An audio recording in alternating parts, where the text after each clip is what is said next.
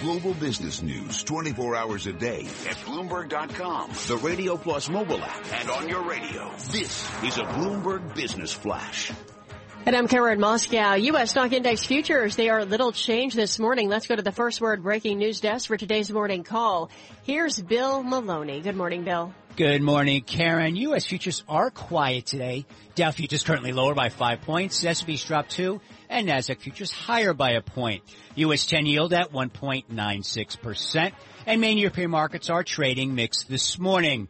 On the U.S. economic front at 8:30, housing starts and CPI. At 10:30, energy inventories. And at 2 o'clock, your FOMC rate decision. After the bell last night, Chipotle sees Q1 loss. February comp sales trailed estimates. And Oracle earnings were mixed, is also buying back and added $10 billion in stock. In other news, Peabody Energy raises going concern doubts in a filing. Shares are down 38% pre-market.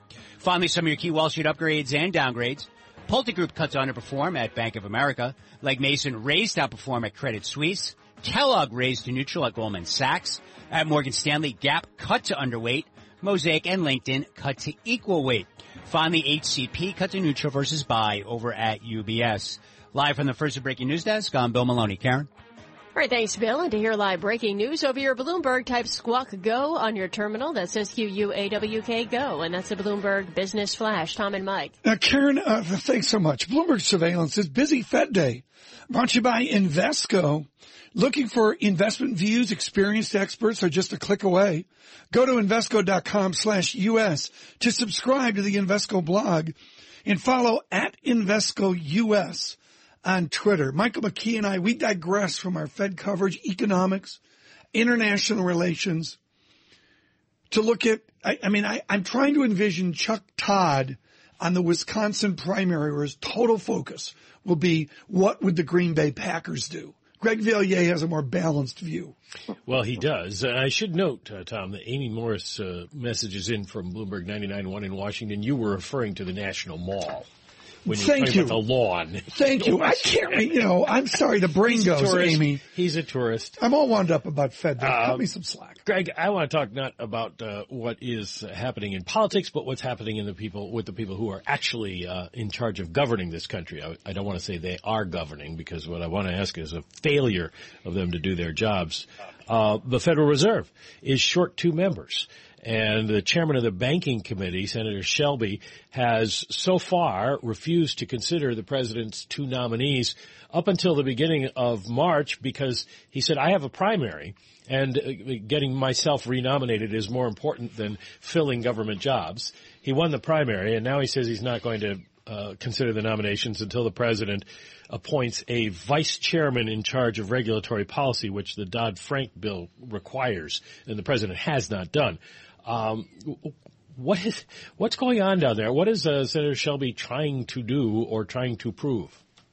Well, there are an awful lot of antagonists who don't like the Fed, who want to curb the Fed's authority, change the way it raises or lowers interest rates, and things like that. And Shelby is one of the ringleaders. So, yeah, he's holding up 2 nominations. It makes it more difficult for the Fed. And I'd also say, Mike, that there's another big story that's beneath the radar screen, and that is a budget in the House apparently has failed, not because of differences between Democrats and Republicans, but because of differences between Republicans and Republicans.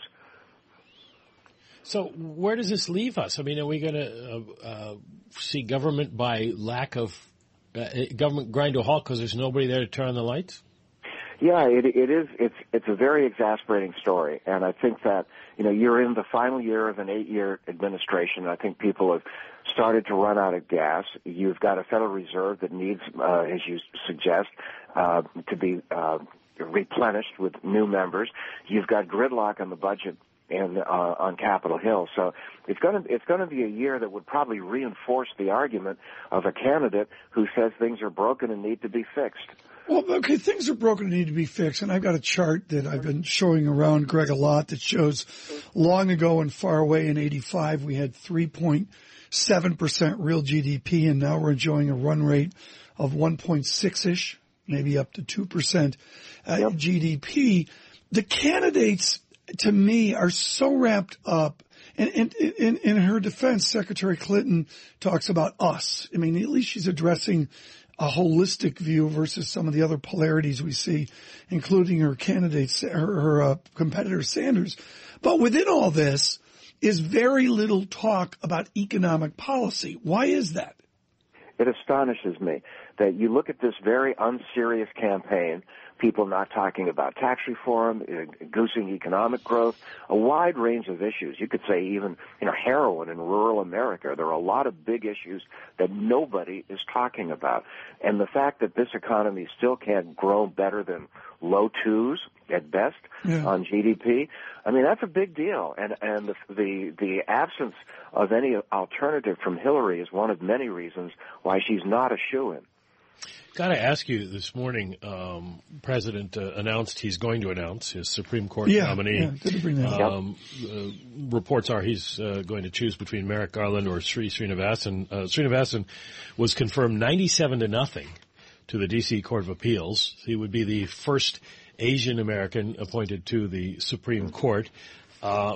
Is there any chance that the fact that Republicans supported him in the past would incline some of them to actually give him at least a hearing? It's pretty slim. This is something where a lot of people disagree with Mitch McConnell. If the Republicans are going to run on a platform that Washington is broken, well, they're part of the breakage. The fact that they won't even consider anybody, that you could nominate Mother Teresa and there aren't going to be hearings. I think McConnell has made a mistake. If he wants to kill it, he can just have slow hearings and then have the July break and then the August break, and it'll die. So, Mr. Valliere, parse for us these two candidates. I mean, we've got a most interesting, to use a very general phrase, folks, immigrant candidate with first-order academics, and then we've got another person as well. What's the choice set there for the president at 11 a.m.? Well, everything's political, and he wants to influence the debate, the discourse in the fall election. So by nominating an immigrant, I think he reinforces in people's minds the differences between the Democrats and Donald Trump. Greg, very valuable. Thank you so much. Greatly appreciate it. No doubt we'll have him on often as we move to Wisconsin as well. We shift to the Fed. We'll be doing that through surveillance this morning at 1 p.m. Michael McKee, myself, and Scarlett Fu with Alan Blinder, Randall Krosner, and a bond investor named Gross. Stay with us. Bloomberg Surveillance. Coming up, the With All Due Respect highlight brought to you by Land Rover. If it's in your nature to cast off the everyday and seek adventure, the Discovery Sport was built to help your search. Visit LandRoverTristate.com for special offers during the only adventure sales event. Land Rover, above and beyond.